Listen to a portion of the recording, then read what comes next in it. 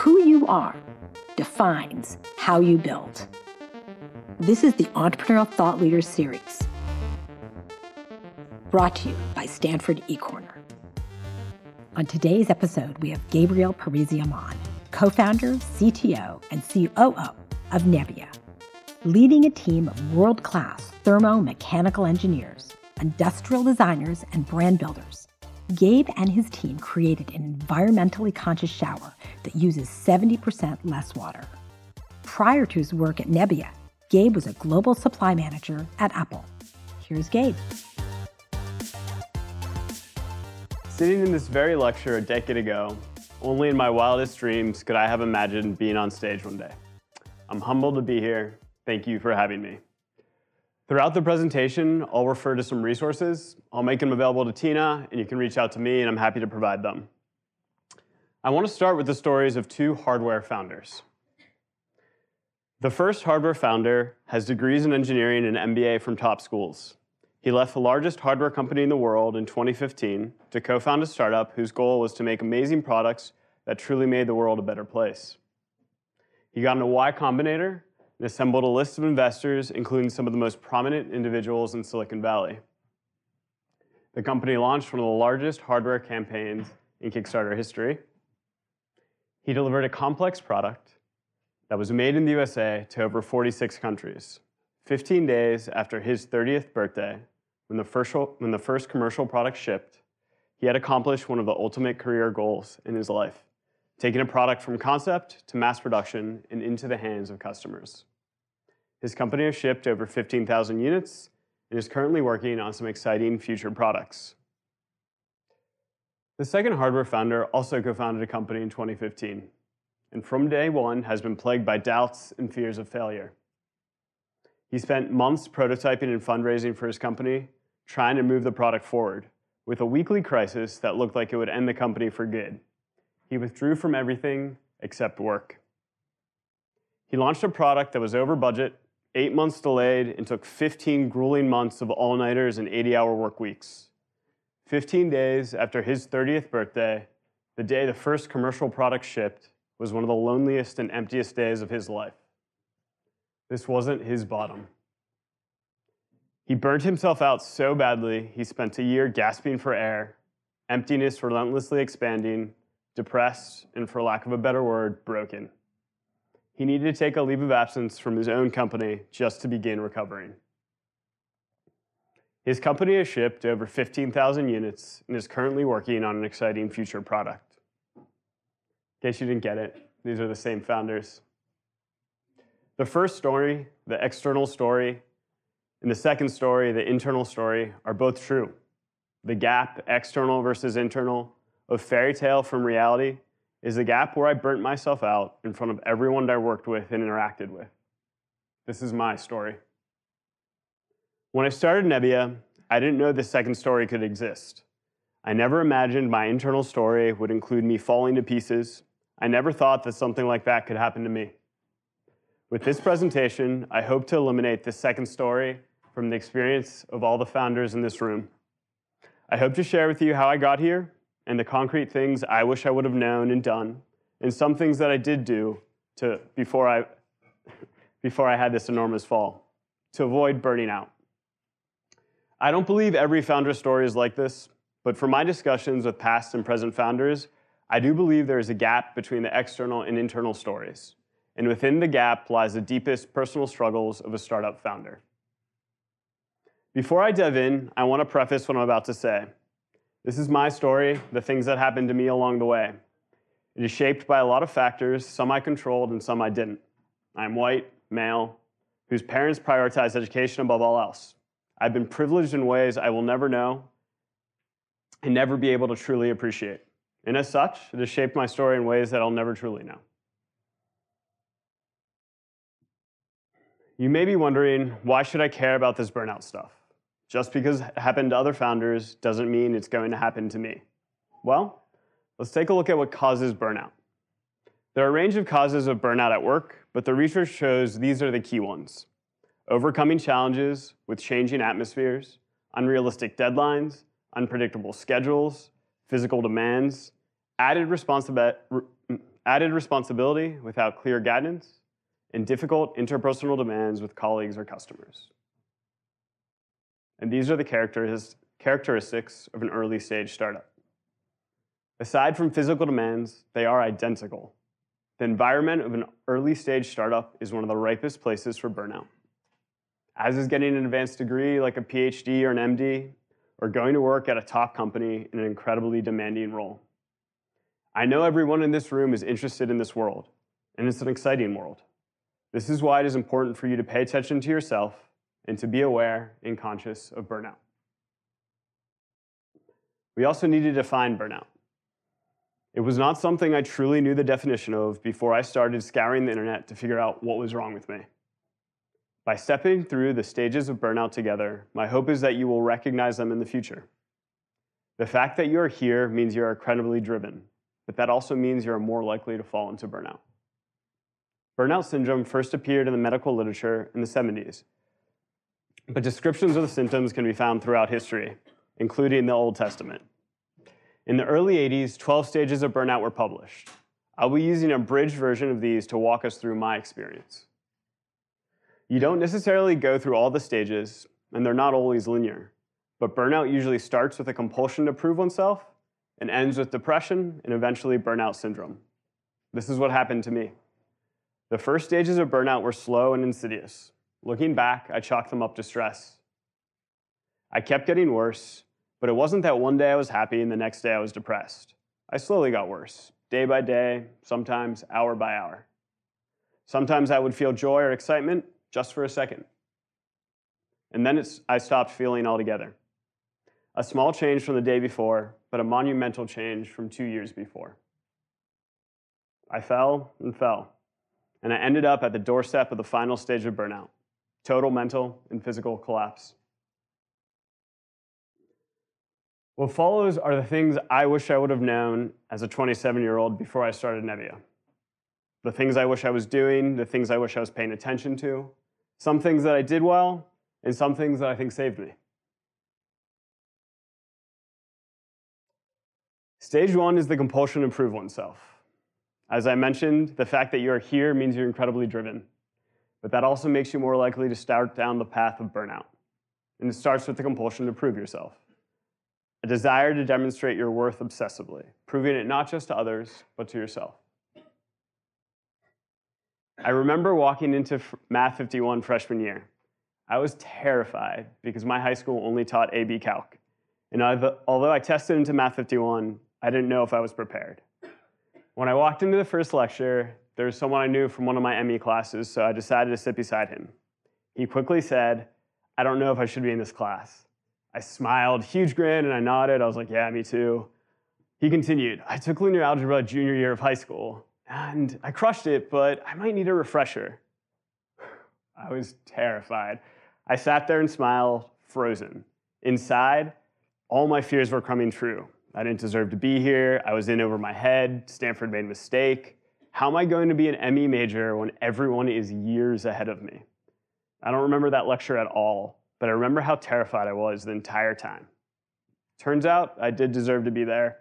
I got through Math 51 and 52 and 53, kind of. I graduated with an ME degree, came back for a master's. I was a Mayfield fellow. Took some long nights and a ton of hard work, but Stanford didn't make a mistake. And Stanford didn't make a mistake with anyone else. You deserve to be here. You deserve to sit across from a famous VC or in the boardroom of a company when you get there. Doubt will creep in, and you'll wonder, what the hell am I doing here? I'm in over my head. You're not. You deserve to be here. You deserve the opportunities that come your way. Seize them. This is an amazing place.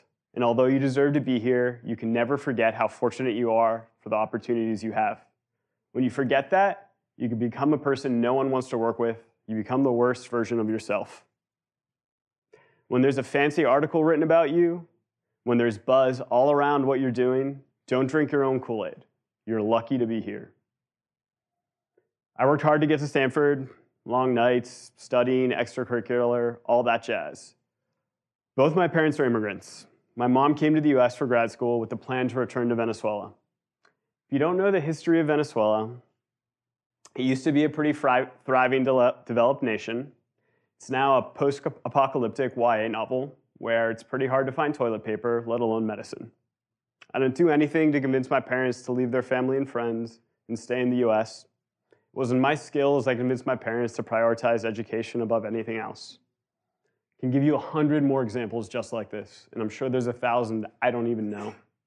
So never forget how incredibly fortunate you are to be here, and whenever possible, you should pay that good fortune forward with kindness and support of people who may not be so fortunate. So what can you do about the doubt?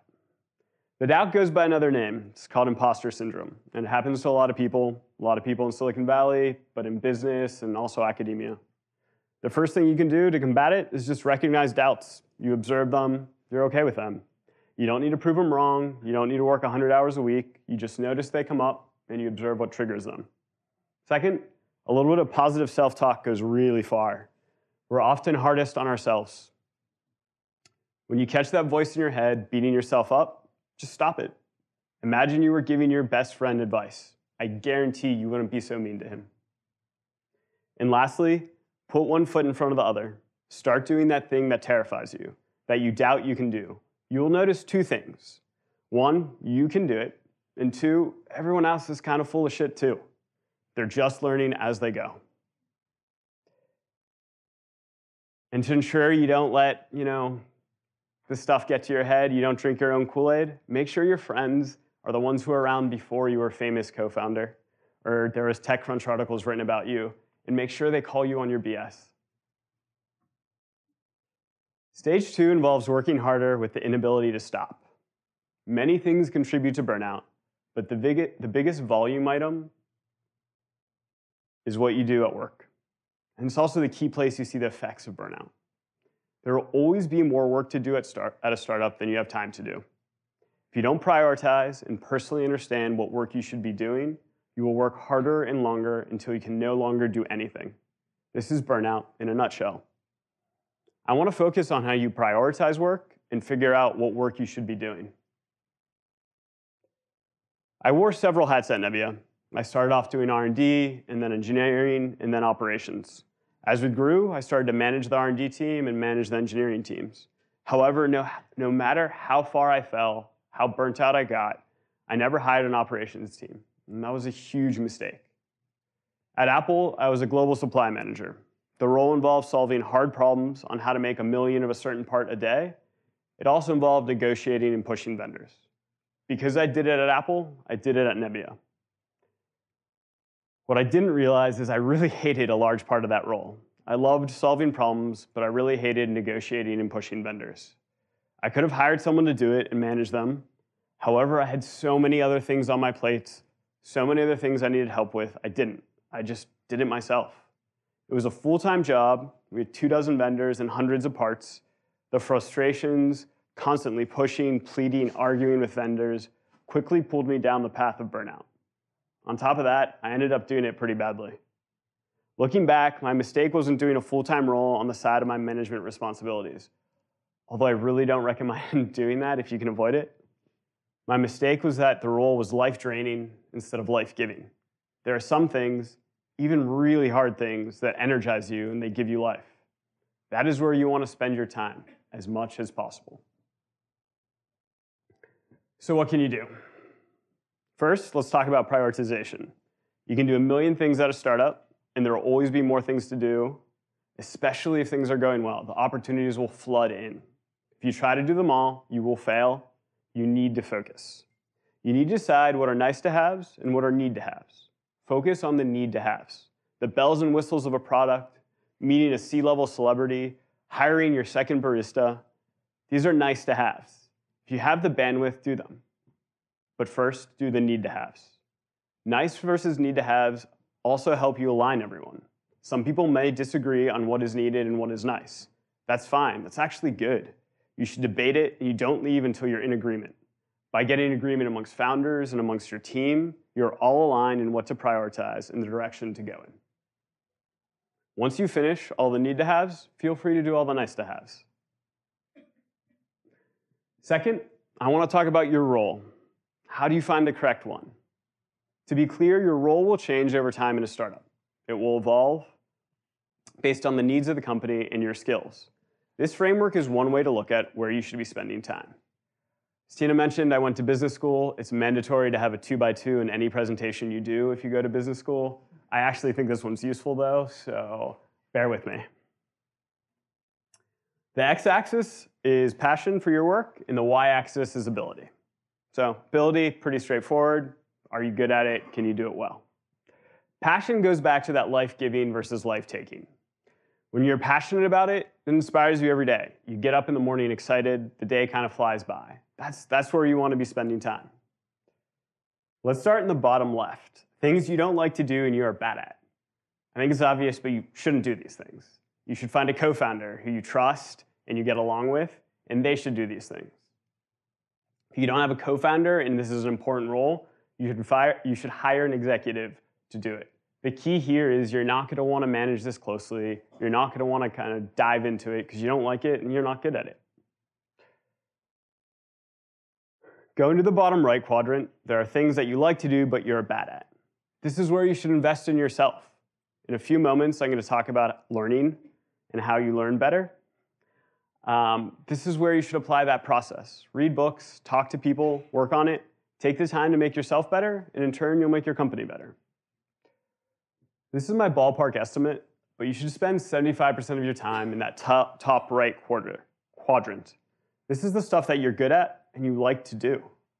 Because you're at a startup, you'll actually have to continually hand off things in this top right quadrant. It's fine. It's part of the game. As you grow, you won't be able to do everything. The key is you should be backfilling with things that you like to do and you're good at. Lastly, I want to talk about the most dangerous quadrant for burnout. Good at, but dislike doing. This is where I burnt out. In this quadrant, you want to hire someone to do this role. You're perfectly suited to do that. You know how to do it, so you can manage them, and you don't like it, so you're not going to be nostalgic and want to take it back over. That said, it's really hard. Things are moving fast. There's about 1,000 things you need to do, and because you're good at it, you're like, you know what, I'll just take care of it. Don't do that. Invest in other people for this quadrant. Find someone who loves this role, train them, work with them. Make them better than you are, or you were ever at this role. In stage 3, you start neglecting your basic personal needs. When you are stressed and starting to slide down the slippery slope of burnout, it's incredibly easy to neglect your most fundamental needs. You can't. It's a recipe to accelerate down that slope. In early 2017, I knew something was wrong with me, but I didn't know what to do. I didn't know why, but I realized I wasn't myself. Usually I was productive, fun-loving, social. I found that by the afternoon, I would sit in front of my computer frozen. Anxious, I couldn't process email. Simple decisions felt like life or death. I was paralyzed by the most basic choices, and complex, important ones like reliability issues, cost issues, engineering challenges felt impossible. On top of that, I really didn't want to see other human beings, which makes you a pretty bad boss. Week by week, I found that it would hit me earlier and earlier in the day. First, the anxiety was overwhelming at 2, and then at 1, and then at noon. You get the drift. I didn't know how it could get better, but I knew I had to try something. So when a friend drew a triangle on the board, he asked me how I was doing with sleep, diet, and exercise. I hadn't thought about those 3 things in probably a year, maybe longer. But I was willing to try anything, so I started prioritizing sleep, food, and working out. When I was doing each one perfectly, I could function again till 1 p.m. 2 days of bad sleep, 3 days of eating only burritos, I was back to getting crushed by 10 a.m. When I caught this, I'd focus again, I'd work on my sleep, make sure that I was eating healthy, and I'd get back to 1 p.m. It didn't reverse my symptoms, but it did allow me to function a little better every day. And it bought me time to figure out how to fix myself. Don't worry, I'm not here to reteach you 5th grade health class, but I will say that the fundamentals are really important. In this case, the burnout fundamentals are your physical health. A 3-legged stool: diet, sleep, exercise. Nailing this alone won't stop you from burning out, but it will delay it. It can give you enough time to course correct early in the first stages instead of the doorstep of collapse. The thing about these 3 pillars of physical health is you can neglect them for a couple weeks and you don't realize there's ramifications. But eventually it'll catch up with you. You skip a workout to get more work done. You eat burritos 3 days in a row. Before you know it, your energy's lower and it's harder to concentrate. To compensate, you skip the next workout, you sleep an hour less, and eat another few burritos. You get the picture. I'm not saying you shouldn't pull an all-nighter or skip a workout when there's an emergency. These things happen. But when they do, you need to lean really hard on the other two legs of the stool and get back to normal as soon as possible. If you don't, you will slowly deteriorate, first physically and then mentally. Right now, I bet you can go to the French house till 2 a.m., get back, turn in that problem set at 8, go to class at 11, and still feel fine. Just remember that you have the opportunity to nap all afternoon and recuperate, even though that's not necessarily what you think you're doing. So right now, when you have the time, figure out how much sleep you need. You can take Sleep and Dreams, they'll teach you all about it, and give you 3 units. Figure out what food works for you, what diet is healthy. And figure out what exercise motivates and energizes you. You're going to see exercise come up a bunch more times in this presentation. It's not just about physical health. Look, this may seem pretty boring right now, but this stuff becomes more important as you get older. I sat in this seat 10 years ago and I called bullshit on very similar recommendations. I felt invincible, but it'll matter more and more. So all I'm saying is pay attention to it. Do yourself that favor. At stage 4, you start to revise your values. When you get into the heart of burnout, you start to sacrifice things and make decisions you would have never made. You start to revise what is important to you. Things outside work start to disappear. You prioritize work above all else at the expense of everything else. Our product had been delayed again. We were all ready to start shipping in November, and one cosmetic part was messed up. We were going to be delayed months for one non-functional part. So, over the 2016 Christmas vacation, my family, who's been incredibly supportive, decided to do a holiday in Sonoma so I could be close to the office. Even though I hadn't had a vacation in a year, I worked every day of break. I was possibly the worst son, brother, and boyfriend in the history of a Christmas vacation. All I thought about was shipping a product, getting it out the door. I was sure that shipping it would fix everything. Spoiler alert, it didn't. A few weeks after Christmas was my 30th birthday. I didn't want to do anything. I needed to work. I needed to ship my product. My girlfriend insisted on taking me on a long weekend to celebrate and actually get away.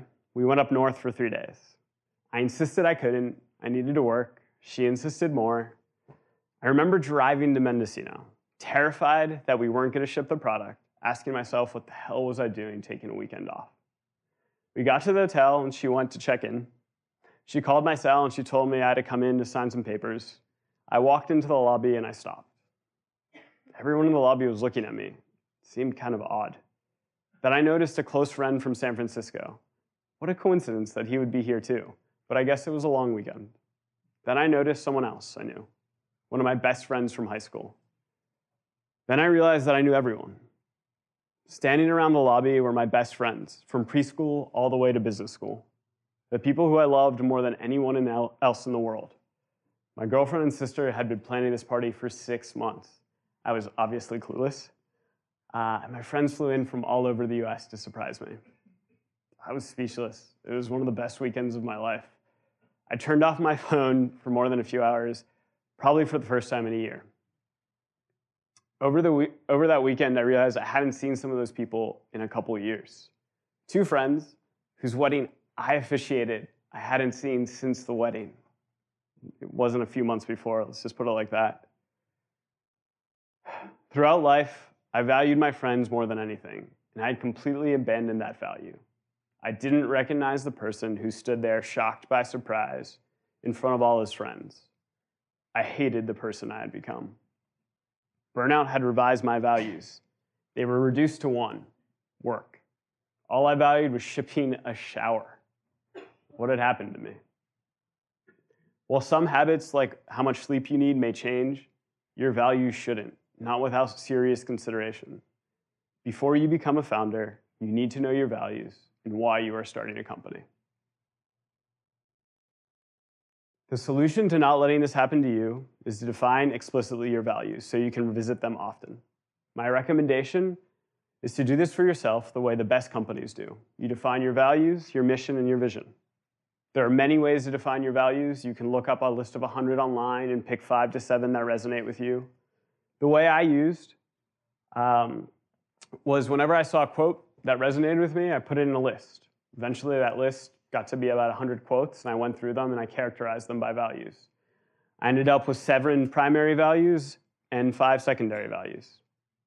Keep in mind that these aren't static concepts. You need to revisit them often. Eventually, they may change, but they should change with deliberate consideration. After defining your personal mission, values, and vision, you need to consider if they are compatible with founding a company. So looking at your values must answer the question, why am I doing a startup? If the answer is to make money, don't. I cannot stress this enough. Your highest net present value as a worker is at Goldman Sachs, McKinsey, Apple. Many other companies will pay you a ton of money to work there. You'll do awesome stuff. It's not a bad place. I recommend it. In the long run, your MPV will be much higher working for these guys in a startup. Of course, there's outliers, but they're just that, outliers. Everyone here understands statistics. You know how that works. There are good reasons to start a company, but you need to understand your reasons. Why do this thing you want to do in the hardest possible way? Because that's what you're doing. If you want to build hardware, there are companies who do that. You don't have to do it from scratch. If you want to save the world, many places are doing that 100 different ways. Go join those companies. Only do a startup if you are convinced it is the only way to achieve your dream. And then make sure its mission, its visions, and its values align with yours. By stage 5, denial of problems and displacement of conflicts, you've diverged completely from that first stage, the compulsion to prove yourself. You're panicky, you're short-tempered, you see everyone else as falling short of what they should be doing, and you bring aggression and cynicism to every contact you have. Nothing is your fault, the world is to blame. As I mentioned, I'd taken very little vacation at Nebia, and I was actually even worse before. I left Apple having used 1 vacation or sick day in my entire tenure. The lack of unplugging was a key factor in my descent to burnout.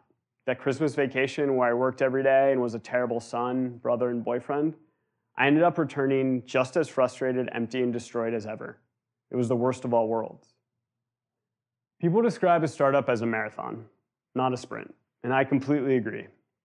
When you run a marathon, you take water at mile 3 even though you're not thirsty. You don't take water at mile 3 so you can run mile 4 super fast. You take it so you can survive and thrive at mile 23 when your legs are shaky and your knee hurts and your brain is screaming stop.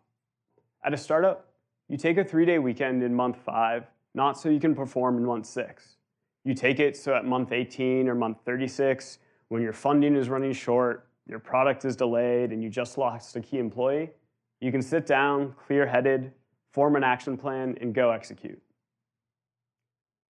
By this point, without vacations or time to reflect, I'd become a pretty miserable coworker, friend, and significant other.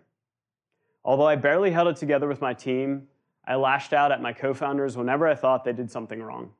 Instead of trying to understand a problem and troubleshoot, I would get angry and launch blame. My friends had to listen to endless complaints about vendors, engineering challenges, and everything else that was eating me up.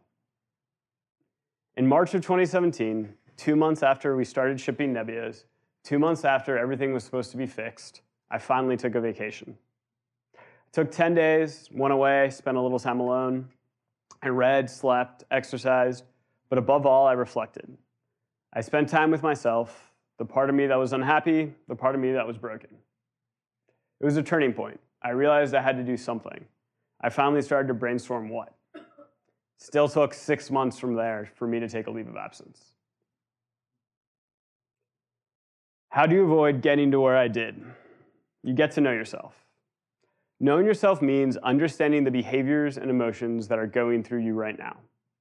Unlike values which you set and rarely change, these are ever-changing, and understanding them is key to responding to them instead of just reacting.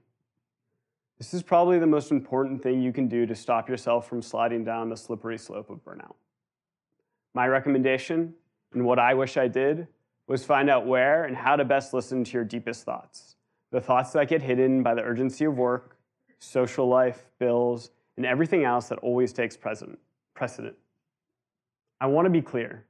These are not the voices in your head that beat you up with doubts or obsess on conversations of the past or problems of the future. This is past that.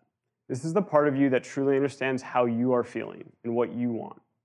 If you don't carve out time to reflect and connect with this side of you, you will start to make rudderless decisions. And no matter how hard you work, you will not end up where you are trying to go. People do different things to listen to themselves. Run, meditate, pray, hike, list goes on. I can't tell you what to do or what will work for you. You need to find that for yourself. But find out what combination of activities on a weekly or daily basis allow you to listen to yourself. I can't stress this enough. Having these places, activities, and times is a real game changer. Furthermore, there are several specific situations where getting to know yourself pays huge dividends in a startup and in avoiding burnout. One of these situations is how you deal with stress. Startups are stressful. You're trying to create something from nothing. You have to deal with every type of problem under the sun, problems you never expected to deal with when you started a company. There will be stress. Knowing how you deal with stress in a healthy way is going to be key. In my early stages of burnout, all of my symptoms seemed like stress, but I didn't have an effective way to consistently deal with it. I'd get to a breaking point and lash out, or I'd go home and allow a bad mood to permeate everything. I was not exactly a fun person to be around. This is not an exhaustive list of activities that may help you deal with stress, but there are some ideas here. You need to figure out what works for you. As you develop your own process to deal with stress, keep in mind you want to deal with it in a healthy way. Even originally healthy stress solutions can turn pretty unhealthy. So going for a run every time you're anxious is awesome. It's a great way to deal with stress. Running a marathon every time you have a bad day will probably end up killing you. Going out with drinks with friends, great way to unwind. Having 12 drinks with friends every time you have a bad day also will probably kill you. Find out what works for you. Give yourself the slack, both in terms of your schedule and your life, to go do them. I'm going to quickly go through some of the other things you should know or know about yourself before you do a startup. You should know how you learn. You should know how you take feedback. You should know how you have hard conversations. And you should know how you deal with unexpected problems. I know what you're going to say. I got into Stanford. I learned pretty damn well. And I'm sure that's true, especially when it comes to standardized tests and 10-week courses. Startups are anything but standard, and the only startups I know that are 10 weeks long failed. Part of founding a startup is learning new skills, because you'll not have all the skills you need on day one. Do you know how you learn outside of school? Do you read books, search Google, talk to people, learn by doing? Most likely it's a combination of these things in a specific order. Do yourself a favor, know how you learn new skills, so when you have to, you can just go apply it. Similarly, how do you take feedback from people? Because there's a lot of feedback in a startup. Feedback from co-founders, feedback from investors, employees, customers. Some of it's good, some of it's bad. I can tell you that I have had many customers walk out of a shower and tell me that they just showered in the worst thing that they had ever experienced. That's crappy feedback, and it hurts. And if I would have taken that and gone home and just been like, well, no one likes this, I should stop doing it, we wouldn't have 15,000 units in the field. Also, when someone comes out and is like, oh, that's perfect, you don't need to do anything else, you probably also need to be like, is this one person's idea? Is this everyone's? Just figure out how you take feedback. Figure out how you're going to implement that feedback. Conversely, how do you give feedback? Mainly, have difficult conversations. You need to learn how to have these conversations. If you don't learn that skill, small, not big problems turn into startup stopping problems. They balloon, they make life a lot more difficult, and eventually they lead to burnout. They lead to burnout. Lastly, startups are just a series of unexpected issues. On day one, you will never predict what will happen on day 15, let alone year 2. How do you deal with problems that come up and are unexpected? Do you have a process?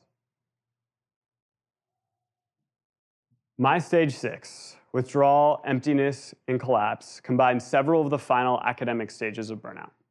This is where life really starts to unravel, where all of what we have talked about catches up to you in a way that you can't begin to deal with alone. These stages are where people turn to unhealthy and dangerous responses, like drinking and drugs, to numb the pain and emptiness, where if things go unstopped, you collapse, both physically and mentally, where you end up in the darkest of places. This section will not follow the normal cadence of the other sections. The truth is, these stages are messy, and while I have a lot of tactical advice for the first stages of burnout, I have no frameworks that work for these next ones. At this stage, you're not functioning or logical, you're lost.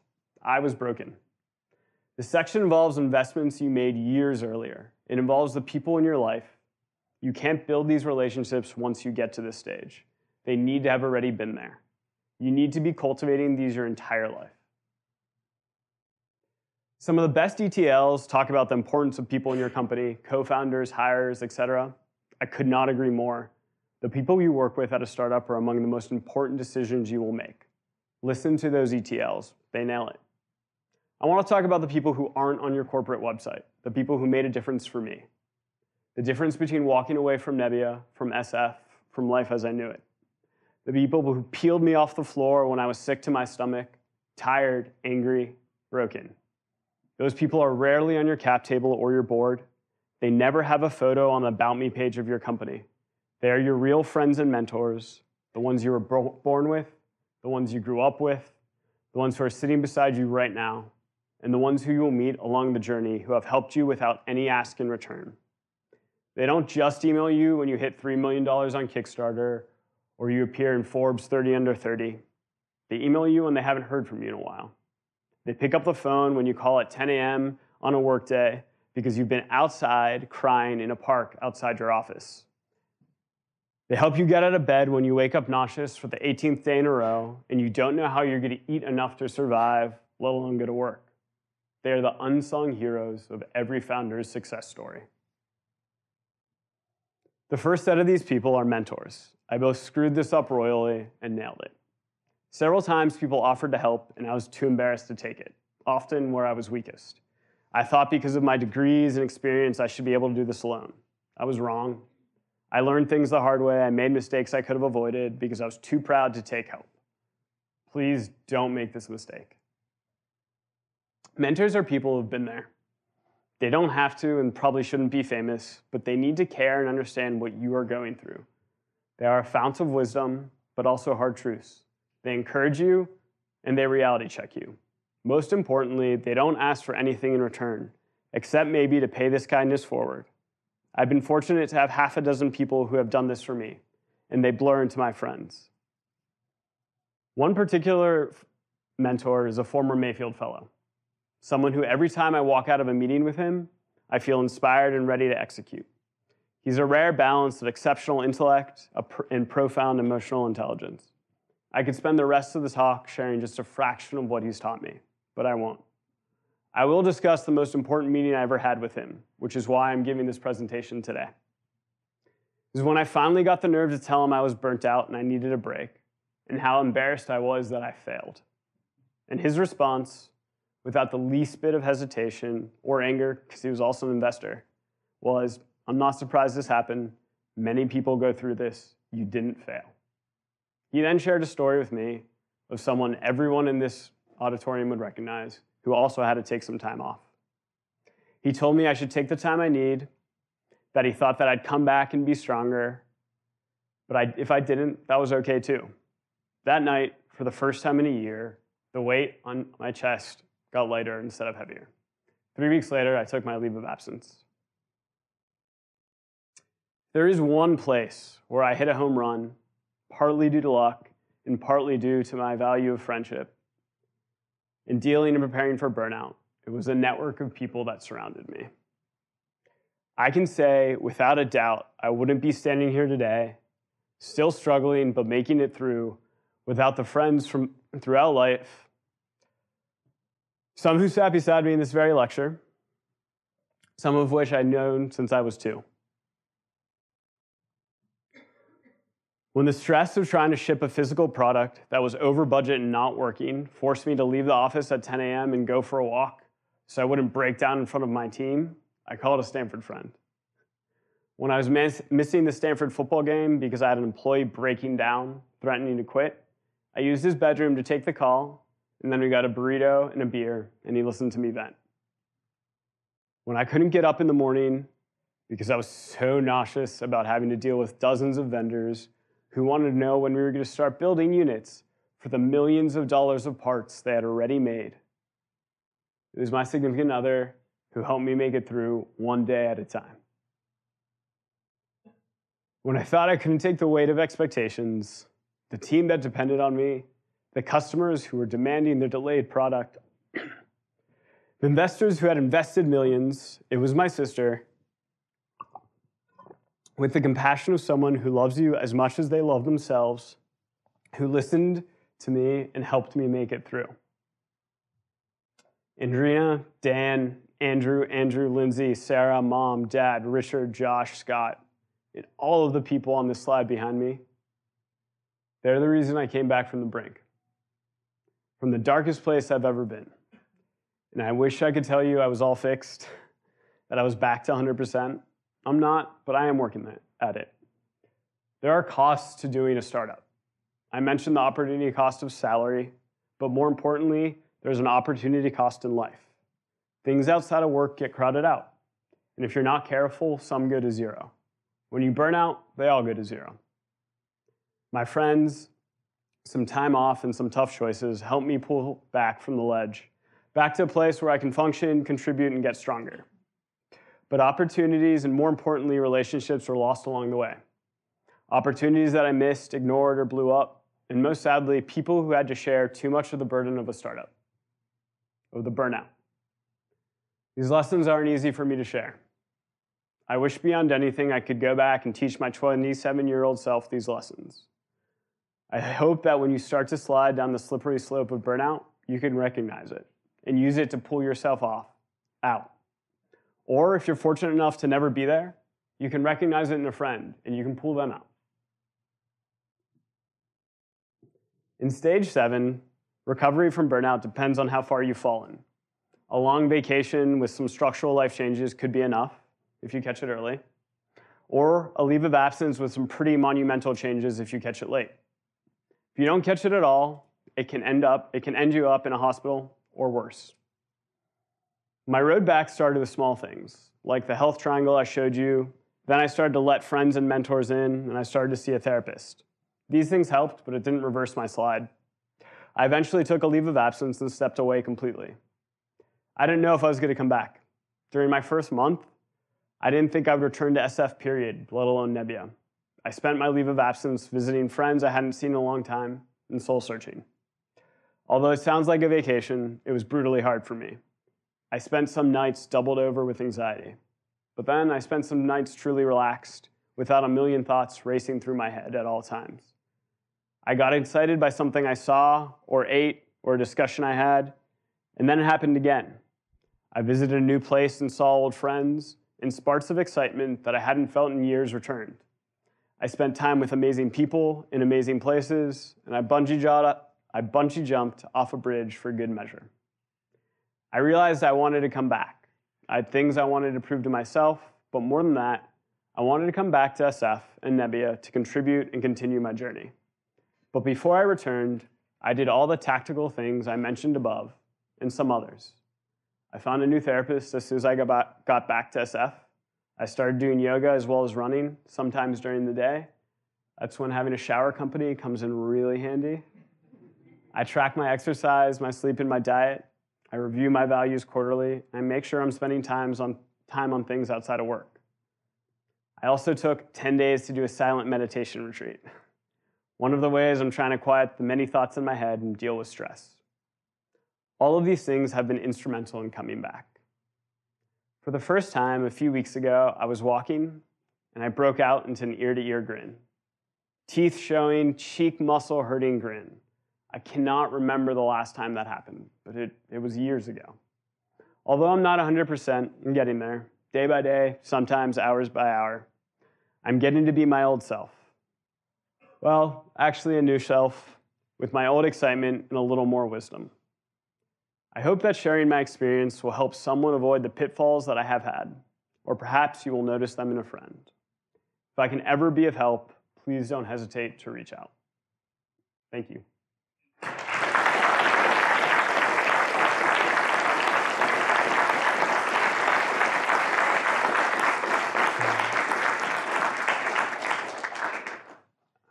I think it's time for questions, but I'm not sure if you guys were expecting that. So, Tina? Thank you, first of all, thank you so much for sharing your experience. It's really, really, really powerful. What could someone have said to you when you were sitting in this room that you could really believe this? Because it's super easy when you're a student and you feel invincible to think this doesn't relate to you. Well, part of that whole speech was what I wished someone would have said to me 10 years ago. So hopefully some of it resonated. I think the truth is I never expected this to happen to me. I never thought it could happen to me. When little things went wrong, or when I lashed out at someone I didn't lash out at before, or my friends wanted to spend less time with me, it's really easy to chalk that up to basic things that don't have to do with you. But if you spend the little time kind of reflecting, you realize it is you.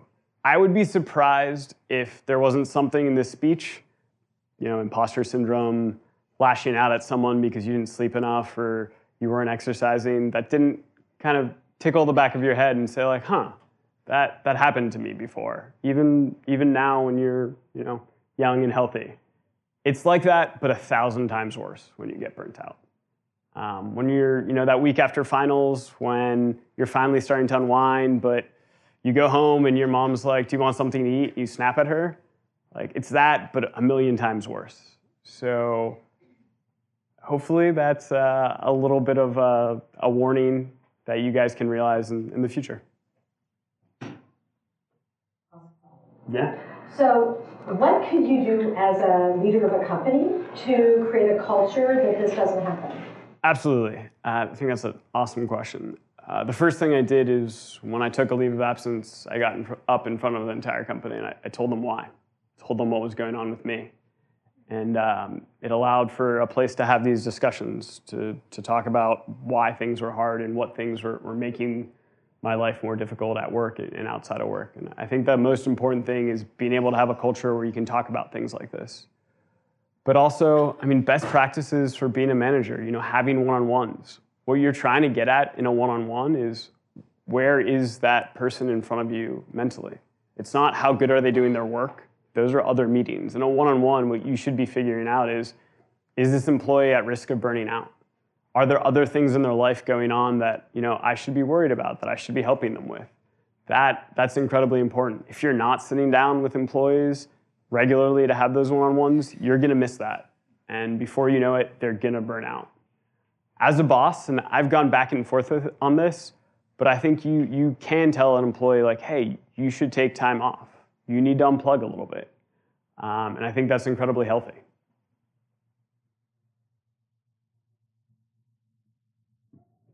Yeah. So I've come to these talks and heard VCs talk about what the ultimate CEO is and what they're looking for. And it sounds like they're looking for somebody that's ready to burn themselves out. Yeah. So the question was that a lot of VCs who come and speak at ETL, the optimum CEO is someone who's ready to burn themselves out.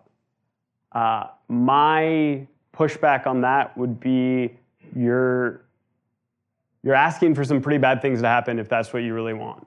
I think that's a great way to get 18 months of incredible work out of someone and then watch them crash and burn. I think that if a VC is really trying to build a company for the long term, they want someone who won't burn themselves out. It doesn't mean that you're not going to work incredibly hard at times. Like, that's just a given in a startup. But you need to be able to have the balance. Need to be able to know that you're doing 80-hour weeks for a month, and then you're going to step away for a week.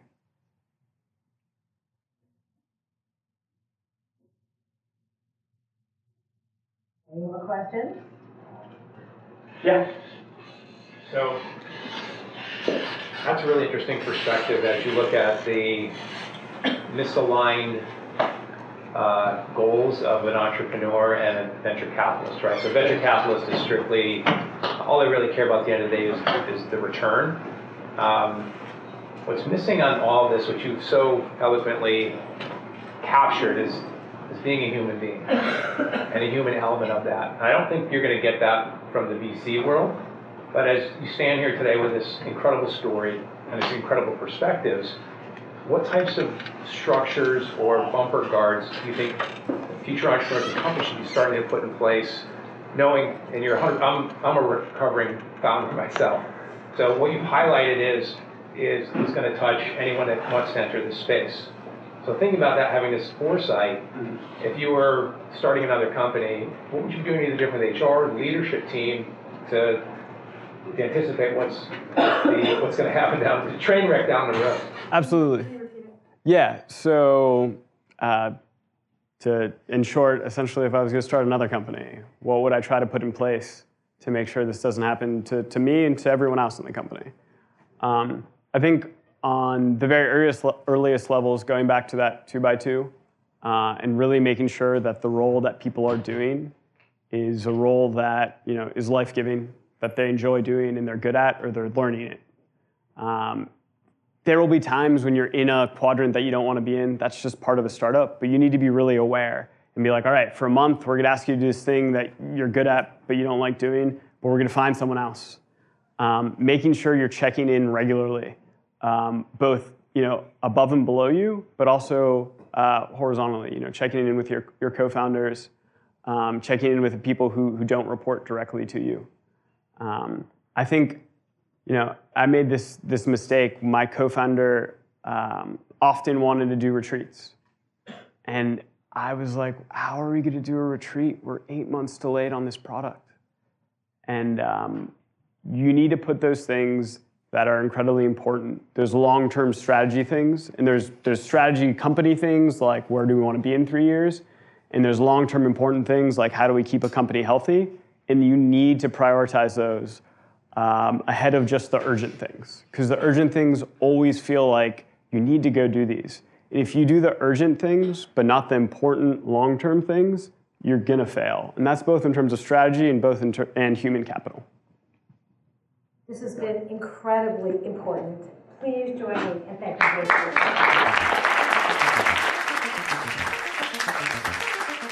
The Entrepreneurial Thought Leader Series is a Stanford eCorner original production, supported by the venture capital firm DFJ. The stories and lessons on Stanford eCorner are designed to help you find the courage and clarity to see and seize opportunities.